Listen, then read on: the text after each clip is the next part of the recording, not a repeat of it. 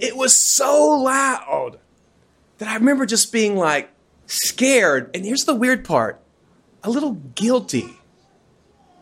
I felt condemned, and I had to go to the Lord and say, what hidden sins do I have that when I heard this loud bang, it literally not just scared me, but made me feel guilty? You ever have anything like that? I said, God, what's inside of me? And that's just one moment, one boom. What must it be like on that day of judgment?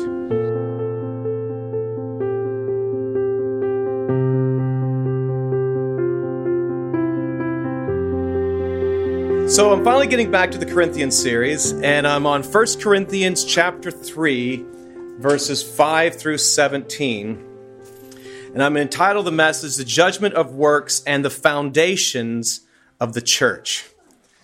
Judgment of Works and the Foundations of the Church, from 1 Corinthians chapter 3, verse 5 through 17, back in the Corinthians series. So let's start with a word of prayer.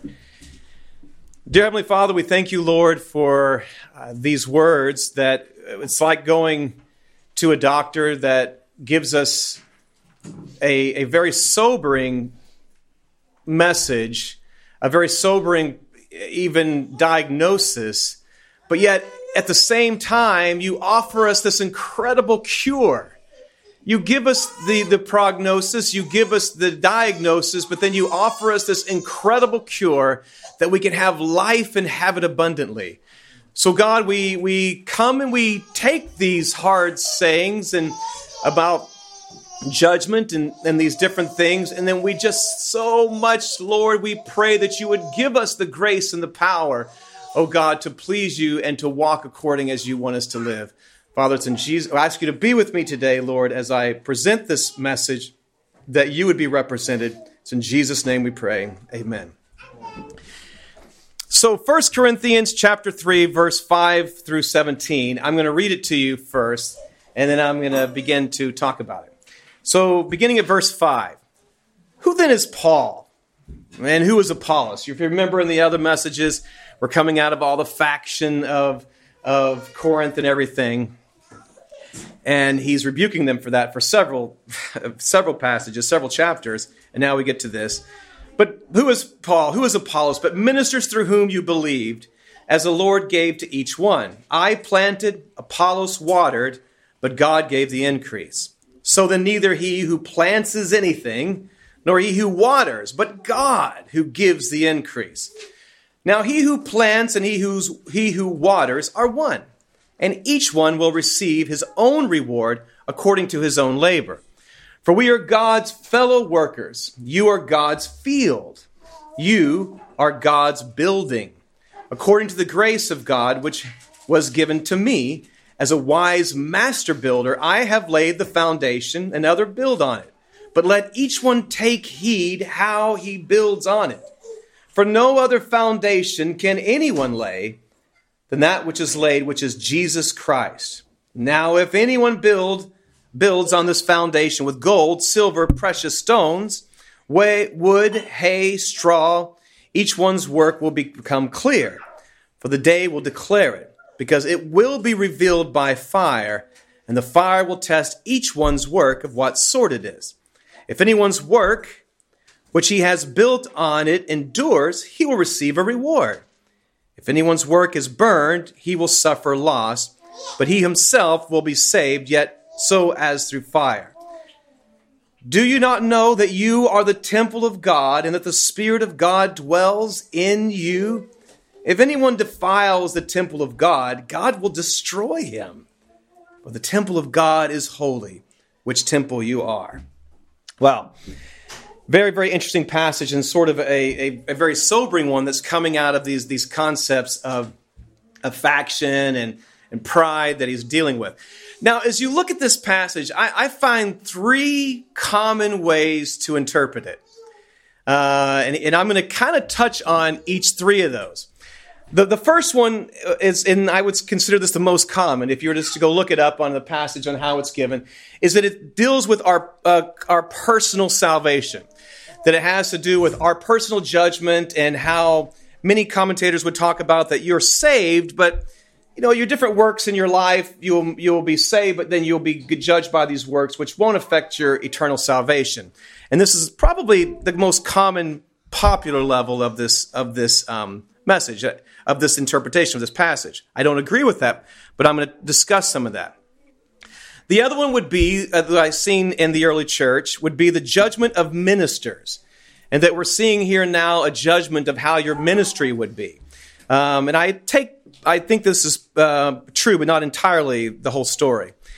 And then the finally one, which kind of ties with the other one, would be instructions about our doctrine and the judgment of our fruit in church planting, in the whole church life, and what endures, what lasts, and what makes it through these things. And this is, I see those last two being the way I would interpret it. I'm going to try to give you some of that.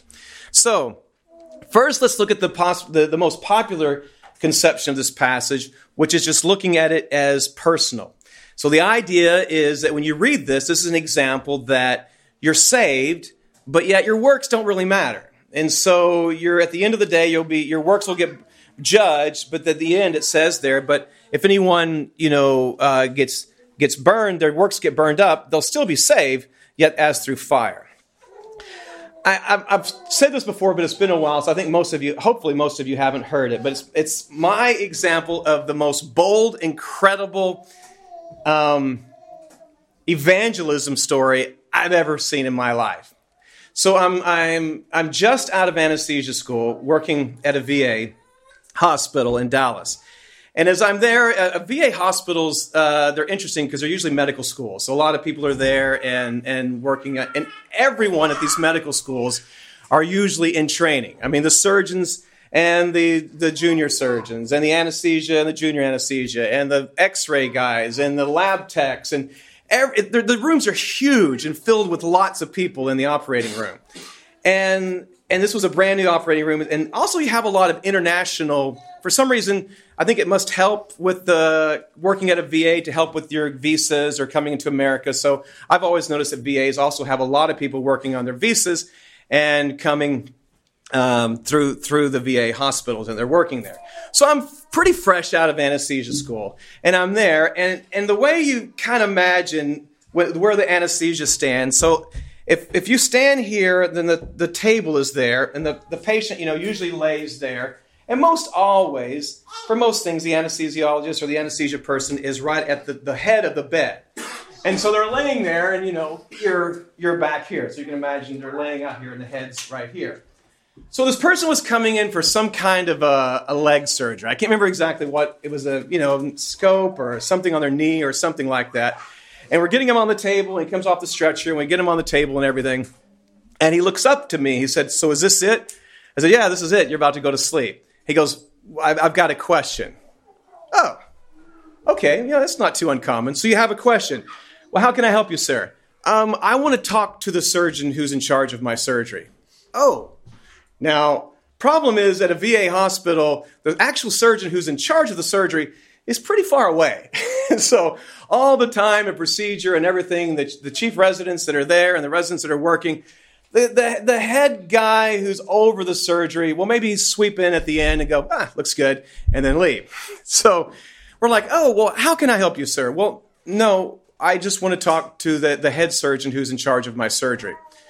"Okay." So I reach, "Nurse, he wants to talk to the head surgeon." "Oh, well, so she comes running over. "How can I help you, sir?" "Yeah, are you the surgeon?" "No, sir, I'm the nurse in charge of the room. How can I help you?" "Well, I have a question that I need to ask the chief surgeon in charge of my surgery."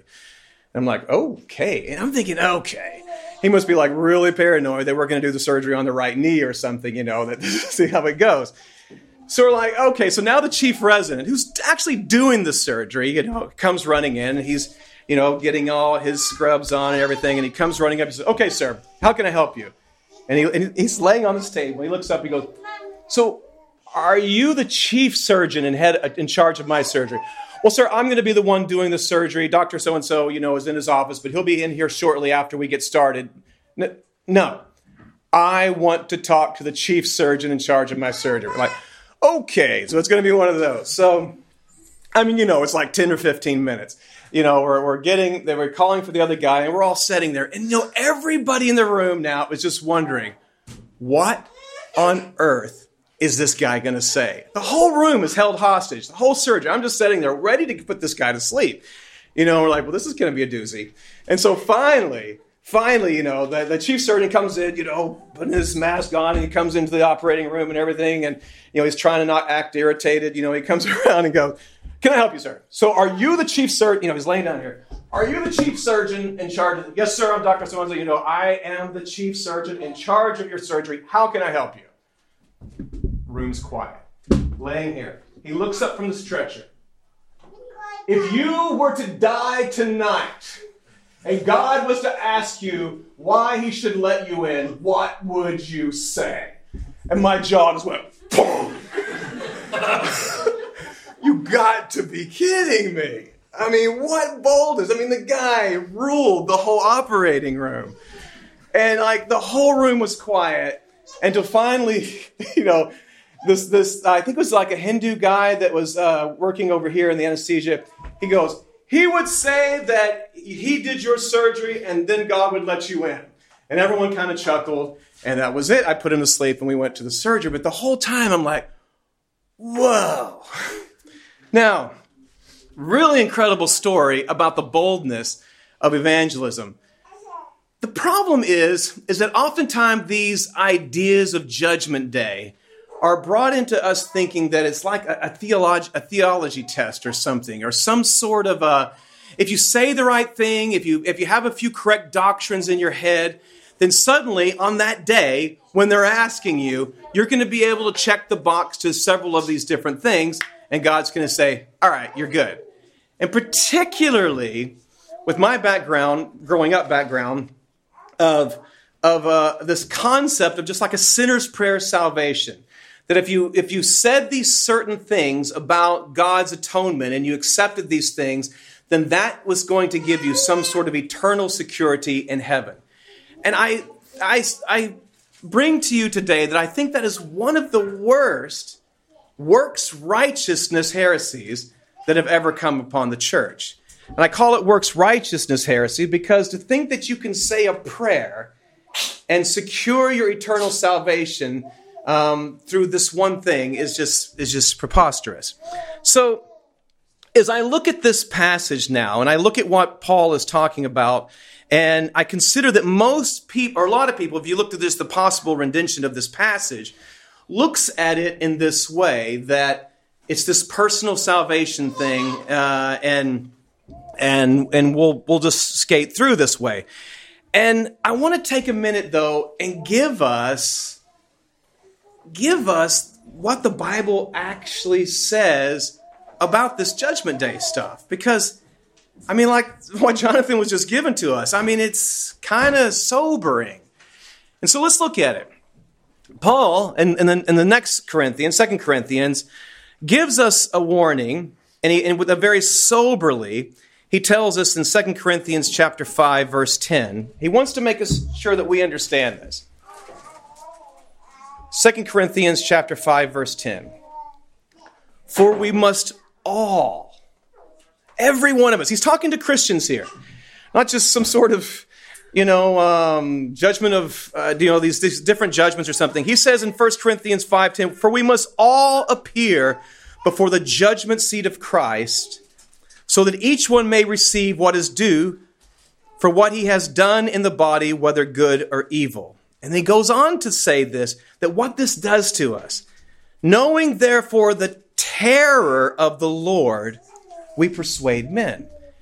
And as I ponder, how I'm a history geek, and I love to read this, and I've told you this before, that, sometimes when you read letters to mom from these guys of different ages, that I read these things and I'm like, I just feel convicted by their piety. And so much I feel that I have I have to stir up even this concept of a fear of God. And if you look, though, through every age and every generation, the glib, entertainment-seeking, empty kind of idea we have of Judgment Day is so completely different than the generations that have come before us. Paul went on in chapter 6, after he talks about this, he tells us that God, through his sacrifice for our sins, that we can have a freedom and be one of his children. And he warns us, though, with this fear of God. Working therefore with him, then we appeal to you not to receive the grace of God in vain. For he says, in a favorable time I listened to you, and in the day of salvation I helped you. Behold, now is the favorable time. Now is the day of salvation. He lets us know that we can receive the grace of God in vain. Do you believe that? It's not just an empty word that he's saying. He's appealing to us that God is wanting to pour this grace into our life of salvation, but we can receive it in vain. And so it's like in both hands, he keeps talking about Christ being the sacrifice for our sins, but there's going to be a judgment day. So he gives us this beautiful treasure, but he's like, you've got to use this. You got to use this, or it's going to be given to you in vain. In vain. Working together, he says, with him, then we appeal to you not to receive the grace of God in vain. And then at the end of that, at the whole part of chapter 6, he's saying, therefore come out from among them and be separate. And he says, and if you do that, then God will be a father to us. And then he follow his whole train of thought into chapter 7, verse 1. Therefore, having these promises, that is, that if we come out from the world, if we receive this grace of God, if we don't entangle ourselves with the world, that he'll be a father to us. Therefore, having these promises, let us cleanse ourselves from all filthiness of the flesh and spirit, perfecting holiness in the fear of God. And I'm so challenged by those passages. Challenged by them. And how different they are than just having some kind of a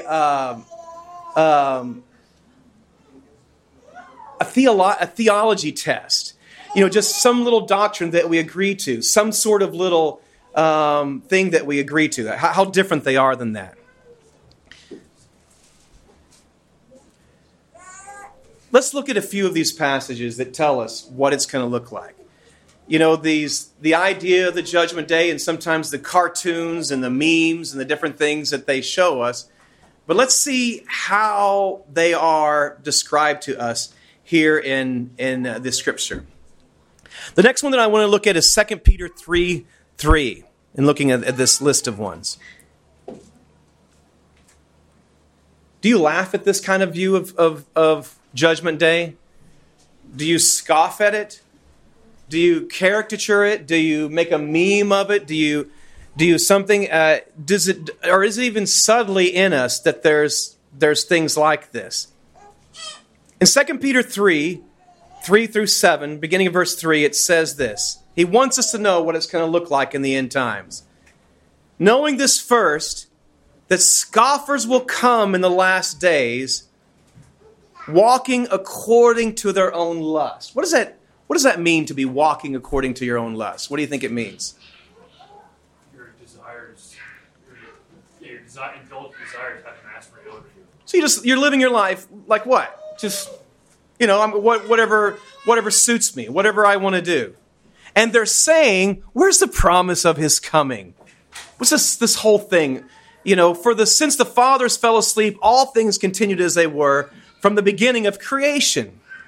For this, these people willingly forget that by the word of God, the heavens were of old, and the earth standing out of water and in the water, by which the world that then existed perished, being flooded with water. He's giving us an example of Noah's flood. This is going to happen.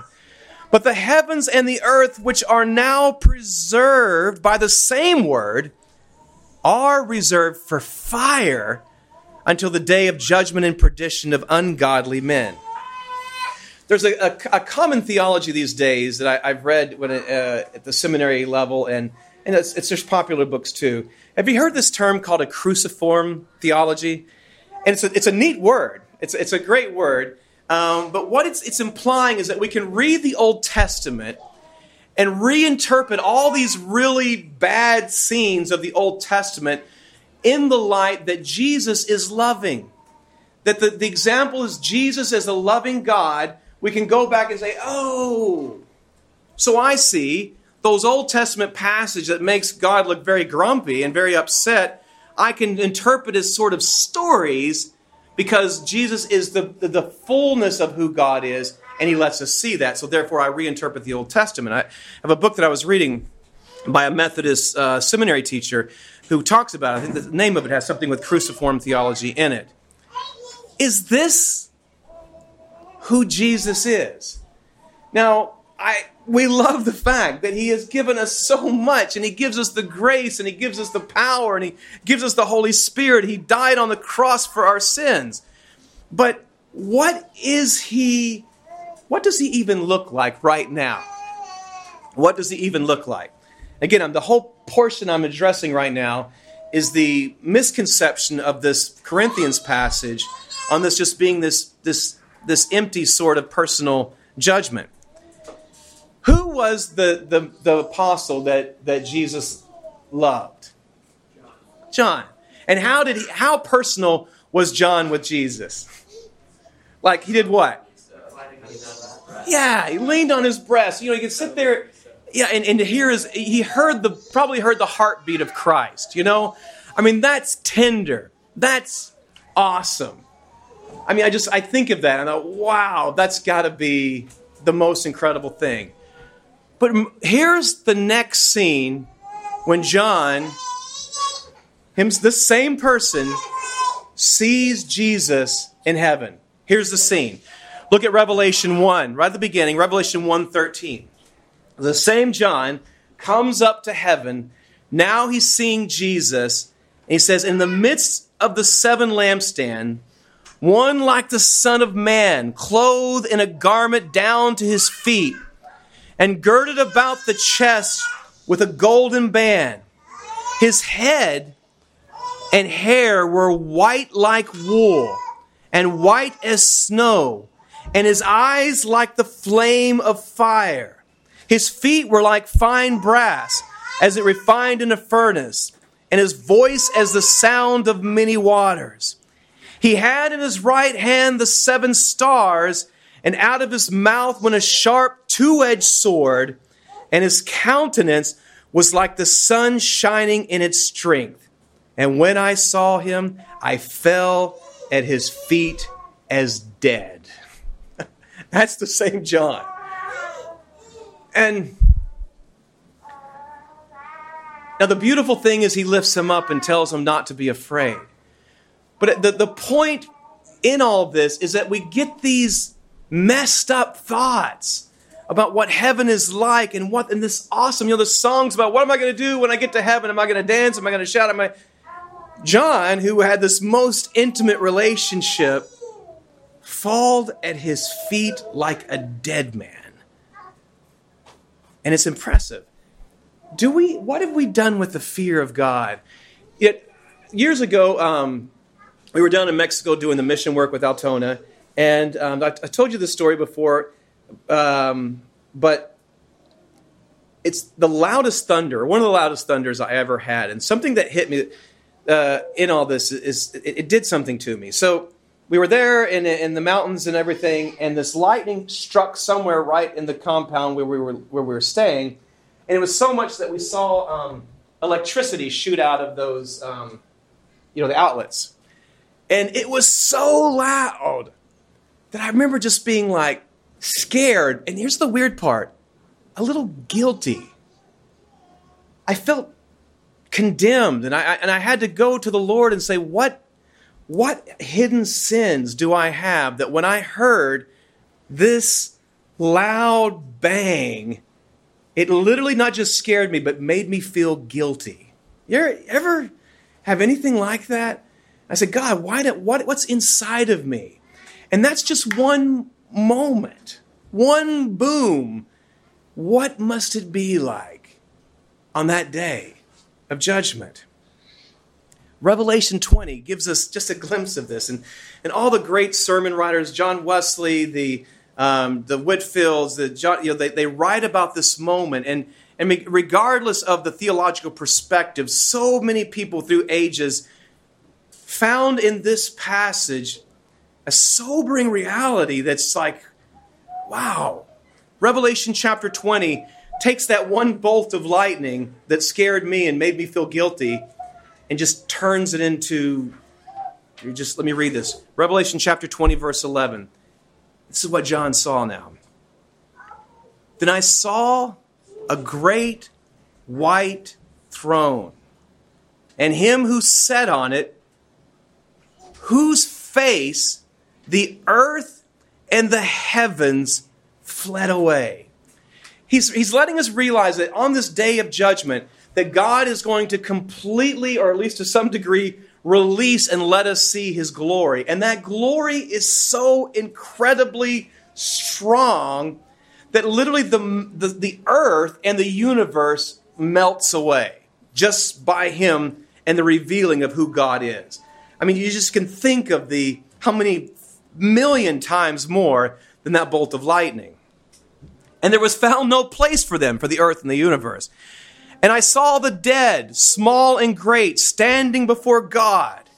And books were open, and another book was open, which is the book of life. And the dead were judged according to their works, by the things which were written in the books. The sea gave up the dead who were in it. The death and Hades delivered up the dead who were in them. And they were judged, each one according to his works. Then death and Hades were cast into the lake of fire. This is the second death. And anyone not found written in the book of life was cast into the lake of fire. It's so awesome. In the Revelation 21, though, he gives us a clear, beautiful thing about who can be in that book of life. Today, God sits on the mercy seat. There's mercy for all of us. There's mercy for him to give to us and give us the grace and to let us have the ability to repent and come to him. In Revelation 21, this is towards right at the very end of the Bible. Revelation 21, and he said to me, it is done. I am the Alpha and the Omega, the beginning and the end. I will give of the fountain of water of life freely to him who thirsts. He who overcomes shall inherit all things, and I will be his God, and he shall be my son. Isn't that a beautiful promise? We can have that today. But then he gives us one more little warning. But the cowardly, unbelieving, abominable, it means you've apostatized, you've just reprobate, murderers, sexually immoral, sorcerers, idolaters, and all liars shall have their part in the lake which burns with fire and brimstone. This is the second death. This kind of fear that brings wisdom, this is the kind of fear that brings the love of God, is made for us to understand. It's not to just scare us into be like this big scary God in heaven with a stick and to keep us in line. He's wanting us to know because he has this cure, he has the grace, and he's sitting on the mercy seat today to try to encourage us. But if we allow the theology of this, well, we said the sinner's prayer and we'll make it through, and then maybe some of my works will burn up, but then at the end, that's really bad theology. It's not even what the passage is talking about. And you know what? I love church history. And I read through these different people. And I will tell you that even some with some of the worst theology, even theology that really, I think, led to this thing, like those of like Moody or Calvin and Luther and some of those, but even in their writings, you would never get any of them trying to just make someone comfortable in sin. The kind of thing that we have today of just giving in to all the frivolous things and being led by our lust and all the entertainments and all the different things, none of these guys, none of them, they would all be astounded at it. They wouldn't believe it. D.L. Moody himself said, we should be weighing our... he said that converts ought to be weighed as well as counted. What's really happening? This idea is something that I think is just something that's so lost. And it's like we've got to stir it up in our minds, you know. And I have to stir it up in my mind. Revelation 6, verse 14, then the sky receded as a scroll when it is rolled up. It's another Judgment Day vision. And every mountain and island was moved out of its place. And the kings of the earth, the great men, the rich men, the commanders, the mighty men, every slave, every freeman hid themselves in the caves and the rocks of the mountains and said to the mountains, fall and hide on us from the face of he who sits on the throne. And listen to this. And from the wrath of the Lamb. The wrath of the Lamb. Now in Revelation chapter 5, it tells us that the Lamb of God is there interceding for us. He's a slain lamb. But let's not misread that. This is also the same lamb. Now, in Judgment Day, we know that not everyone will be judged the same way. It says that some will be we judge with many stripes, and some will be with few stripes. But this is something that we should pay a lot of attention to. And I just think we're so different than it used to be. You know, Daniel Webster, the guy who came up with the Webster Dictionary, brilliant man. They asked him, what's the most awesome, all these words, I put together the whole dictionary. What is the most awesome, profound thing you can possibly ever think of? The judgment seat of Christ. We've just come so far from that. So far. The other interpretation, which I think is a lot closer, is the judgment of ministers. So let's read it now with this thought. How, as a minister, are you going to be judged? In your ministries and the things that you do, and I think we're getting closer to what the text is there about what we're doing, the judgment of ministers. 1 Corinthians, let's get it again, to our text. 1 Corinthians 3:2. Now, if anyone builds on the foundations with gold, silver, precious stones, wood, hay, or straw, each one's work will become clear, for the day will declare it, because it will be revealed by fire. And the fire will test each one's work of what sort it is. If anyone's work, which he has built on it, endures, he will receive a reward. If anyone's work is burned, he will suffer loss, but he himself will be saved, yet as through fire.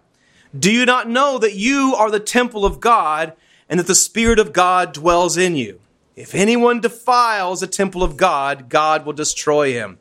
For the temple of God is holy, which temple you are. The judgment of ministers.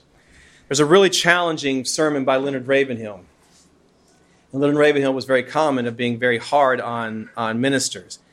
And he talks about this idea of the higher judgment about when we go into ministry. In James chapter 3, verse 1, we know the passage, and it's a strong one to ministers and to anyone teachers. He says, "And my brethren, let not many of you become teachers." And he's letting us know, knowing that we shall receive a stricter judgment. For we all stumble in many things. If anyone does not stumble in word, he is a perfect man, able to bridle the whole body. And so the idea of this, how serious we need to take the ministry, how serious we need to take getting up on a pulpit and sharing and offering the word of God, how serious of a thing that is. And we need to look at that. But I don't want us to we shouldn't get scared of it though. When I've gone to this passage, you have a couple scriptures, like in the Ezekiel passage, Ezekiel 22:30, where or God is saying, I sought for a man who could be an intercessor, and I could not find one. And God is like upset about it. In Matthew 9:38, therefore pray the Lord of harvest. Therefore pray the Lord of harvest and send out laborers into the harvest. These passages are talking that God has decided to use men, to use people in this way. And He encourages us the same way. But several of the early Christians, when I checked out to see how the early Christians saw this, they were seeming to be consensus around that this passage has to do with either the judgment of the minister and what will happen to him, or just the lasting part of his fruit. How serious do we take the ministry?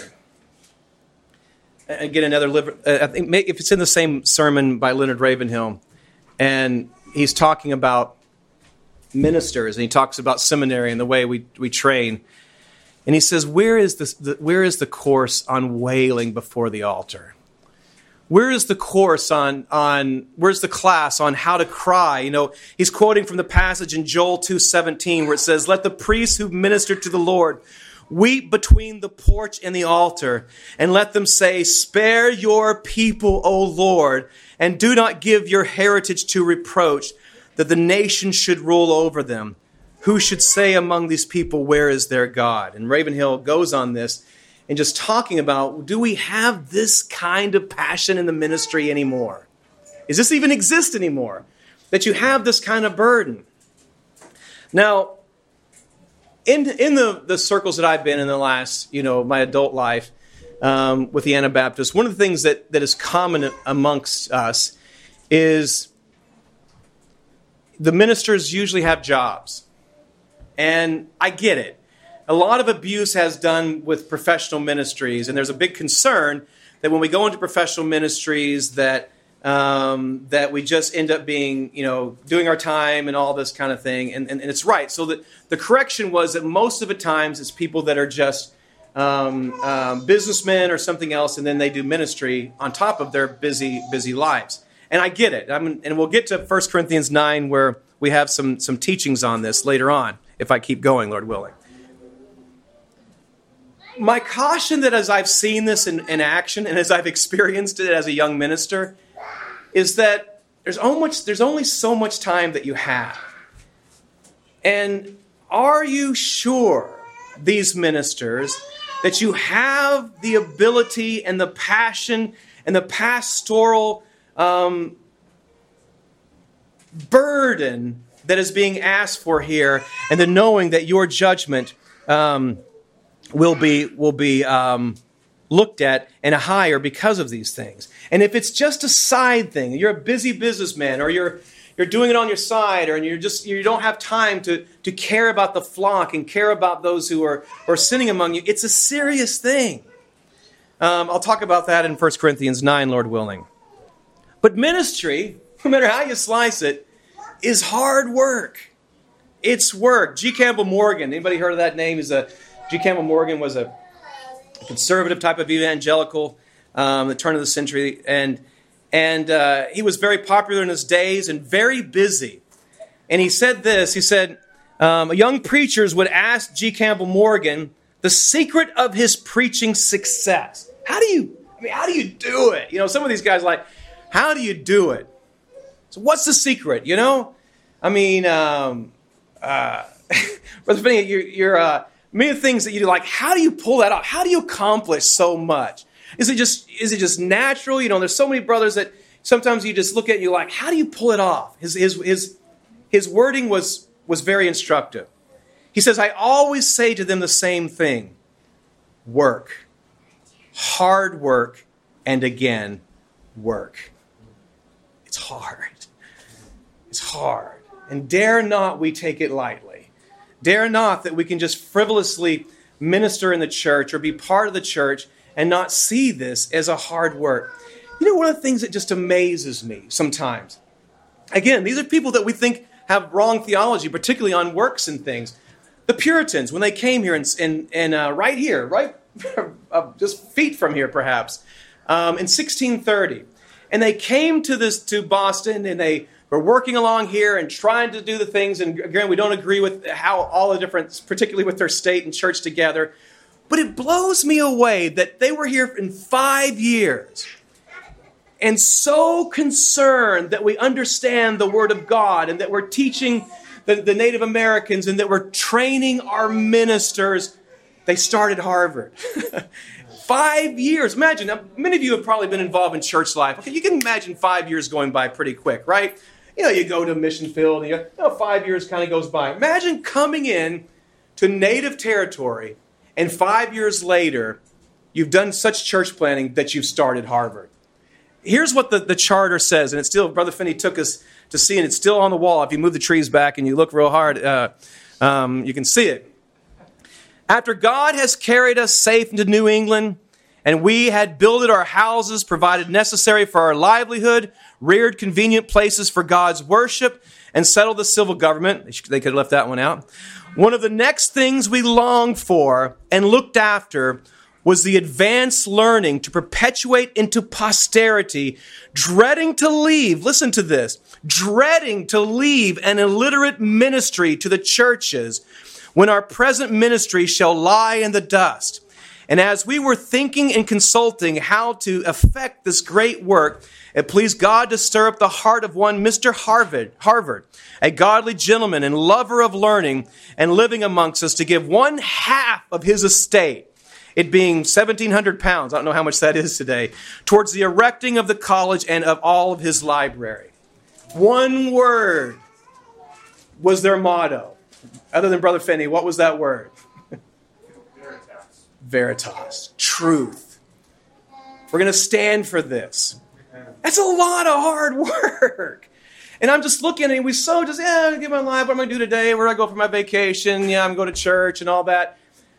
When I look at some of these ages to go, and what's our works when they shall be judged? These guys, I'm sorry they had some theology, but whoa, it's hard for me to throw some stones at them when I see how hard they worked in the kingdom. Massachusetts passed this in 1647, what's called the Old Deluders Satan Act. You know what that was, anybody? Old Deluders Satan Act of 1647. Right around here. It was the act that said our people, our children, can't read the Bible. We're going to pass a bill that says that we have to learn how to read because Satan is trying to keep us ignorant. And so it's called the Old Deluder Satan Act. And so we've got to teach them to read so that our children can read the Word of God. Do we take the ministry? Do we take church life too frivolously? Too frivolously. Let me read you an account from Tertullian on his description of the heretics. It's from a work called The Prescription Against the Heretics. Listen to the way he describes the heresies in around 200 AD. I must not omit an account of the conduct also of these heretics. How frivolous it is. How worldly. How, watch this, merely human. Without seriousness, without authority, without discipline as suits their creed. To begin with, it is doubtful who's a catechumen and who's a believer. They have all access alike, they all hear alike, they all pray alike, even heathens. If any such happen to come among them, that which is holy they will cast to the dogs, and their pearls, although, to be sure, they are not real ones, they will fling to the swine. In other words, their communion is very loose. Simplicity they will have to consist in the overthrow of discipline, attention to which on our part they call brotherly. Peace also they huddle up anyhow with all comers, for it matters not to them, however different be their treatment of subjects, these are doctrines, provided only they can conspire together to storm the citadel of the one only truth. All are puffed up, all will offer you knowledge. Their catechumens are perfect before they're full taught. The very women of these heretics, how wanton they are, for they are bold enough to teach, to dispute, to enact exorcisms, to undertake cures, it may be even to baptize.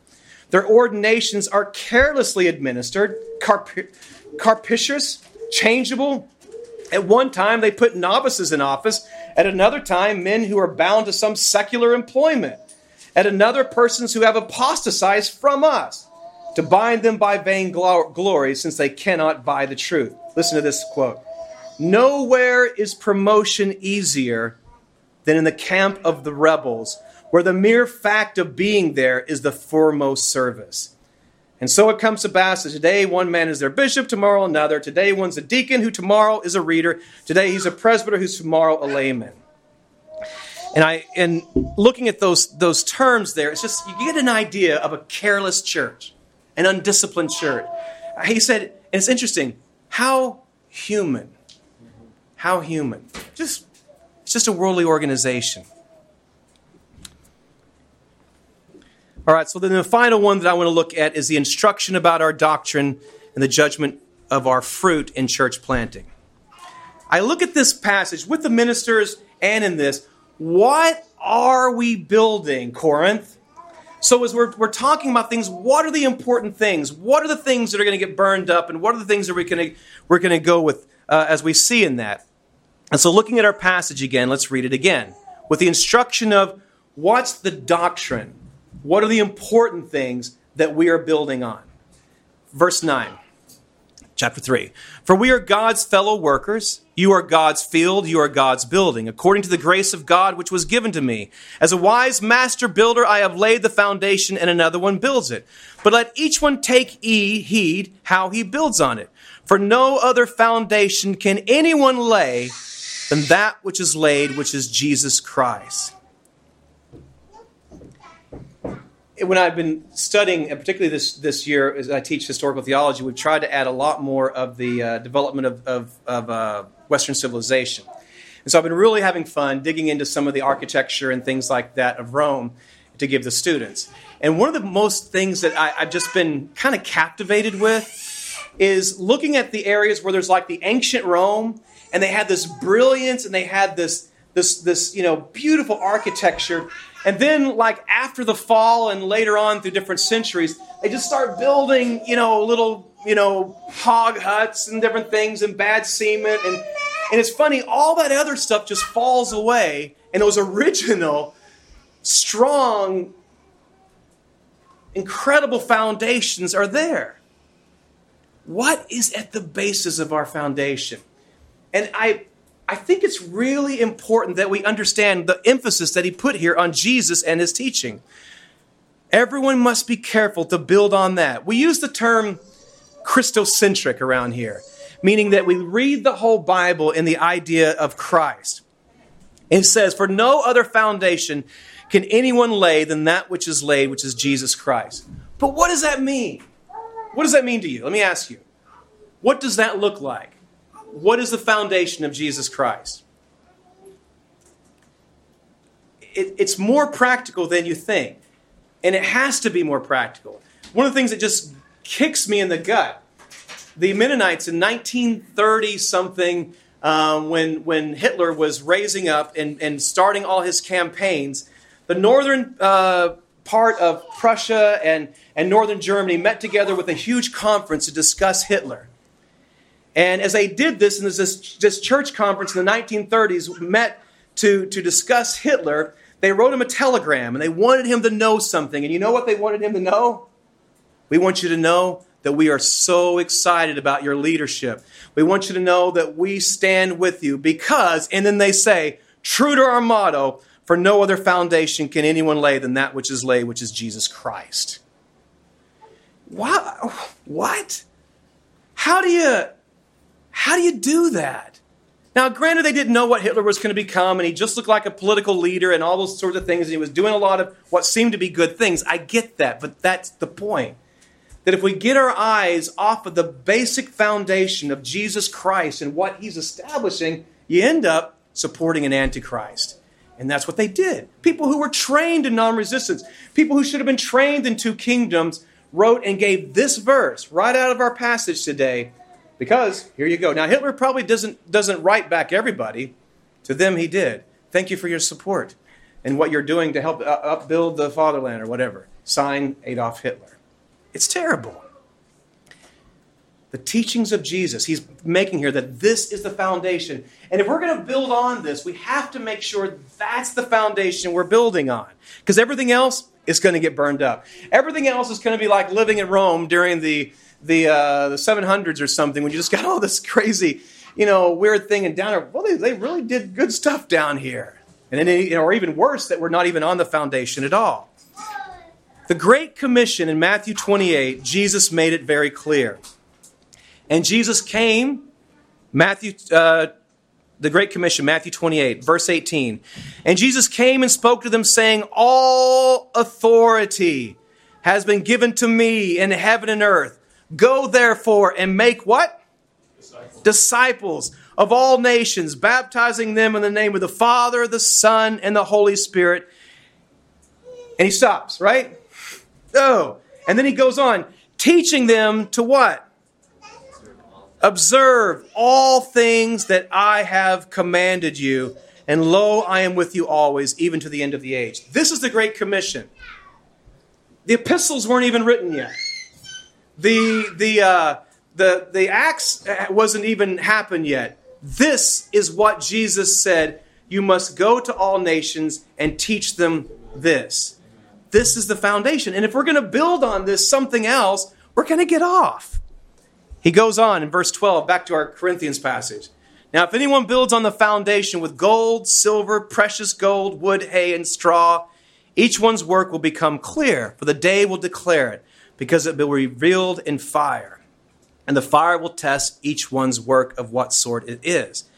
If anyone's work, which has been built on, endures, he will receive a reward. As we look at this, we also there's some also things we can't miss.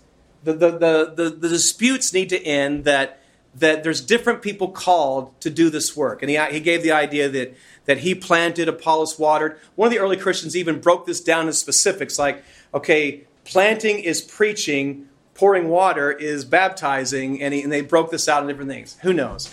But the point is that we do want to see a bigger understanding of the church, and we don't have to feel like we have to do everything. And even in that it shows us also that our intentions are looked at. We do everything we can being faithful. We're not called to be successful. We're called to be faithful. And then here the judgment is on that. I remember another anesthesia example. I remember one of the things with anesthesia that's hard is when to take the endotracheal tube out of a child who has asthma. It's hard because if you do it too deep, well, then they could aspirate and kind of go into that, and then you don't have a tube and you're in trouble. But if you wait till they start coughing, it's really hard. So you got it. I remember I was talking with this anesthesiologist, and we were there, and I was trying to decide when to take this endotracheal tube out of this child with asthma. And I said, yeah. And she said, just do what's right and don't worry about the consequences. And I said, yeah, well, if I knew what the consequences was, I'd know what to do what's right. And she said, no, that's not what I said. And I went, what? She said, just do what's right and don't worry about the consequences. And she said that to me about the case. To me, it went to my soul. It hit me. Oh, yeah, that's the key in life. We're called to be faithful. We're called to be faithful. Now, God's going to judge our work, so we need to be careful to build upon it. He's given us instruction for how we do our church plan. I will tell you that there's once again, with all the incredible miracle that's happening with the refugees coming to Greece, and there's 80 million displaced people today, and all these different things that are happening, that once again, there's a temptation to just kind of get caught up in different revivals and different things. In 1940, the Lancaster County Mennonites went to Tanganyika. It's Tanzania now. And they went to Tanganyika, and they went there, and they started doing missionary work amongst them. And there's some incredible thing. And in just a few years, they had like 10 churches, and it was really impressive. It was slow, steady work, but it was impressive. And then, you know what happened? Revival hit. The East African revival. It's one of the biggest revivals in the history of the world. And it swept through Tanganyika. It swept through these areas. And they were riding back to Lancaster County going, guys, we have got it all wrong. These revivalists, it's just this going and all of our worrying about all this stuff, there's things that you're worried about, this, and you see then the guys back home trying to say, no, make sure they got plain coats, and you got the guys over there in Africa going, no, this is just, we need to get into the revival, and the whole thing's a mess, and you're like, ah. But in the midst of that all, that East African revival and the missionaries there went more and more and more in going into this revival. And it went into Uganda, and it went into Rwanda. And the East African revival was so popular in Rwanda by the end of the 1960s that they literally said, this is a Christian nation. It's just incredible what's happening. But just like our passage here tells us, the later fruit will be seen by how we build on this foundation. Do anybody know what happened in the 1980s in Rwanda? Anybody know? 800,000 people were butchered and massacred, and not by a bunch of heathen tribes, in the churches, by different Christian tribes against each other. There had been a revival that went on there, but instead of building on this foundation, they built hay, wood, and stubble instead of that. They got involved and I think God was sending something in the East African revival. I think it was a powerful word of God. And as I do study of revival, it's so many times I'm like, I really do believe that the revival was sent of God. But here's the warning in 1 Corinthians chapter 3. Be careful how you build upon the foundation. Be careful how you build on that foundation. Now, I believe that many people who have good intentions, he says, they survive. Now, their works of what becomes of that, gets burned up. And you think of people who have had some bad theology, but their life was beautiful. I think of like Jim Elliot down in Quito or in Ecuador. I don't think he had a teaching on non-resistance, but I heard that he even had rifles with him on the plane. And he intuitively knew, I can't use a rifle against these people. And he died as a martyr because of it. And so even some people who had some bad theology, their life, and I think that this also applies here, in the end, they're saved. But in this, though, we see the consequences of what follows. And I look at these cases like Rwanda, and it brings me a lot of trepidation. So, but there is a line. And the last verse here that I want to bring us to. There is a line. There's a line to where the consequences of our ministry, the consequences of our fruit and our doctrine are going to play itself out. He ends this whole passage, verse 16 and 17, chapter 3.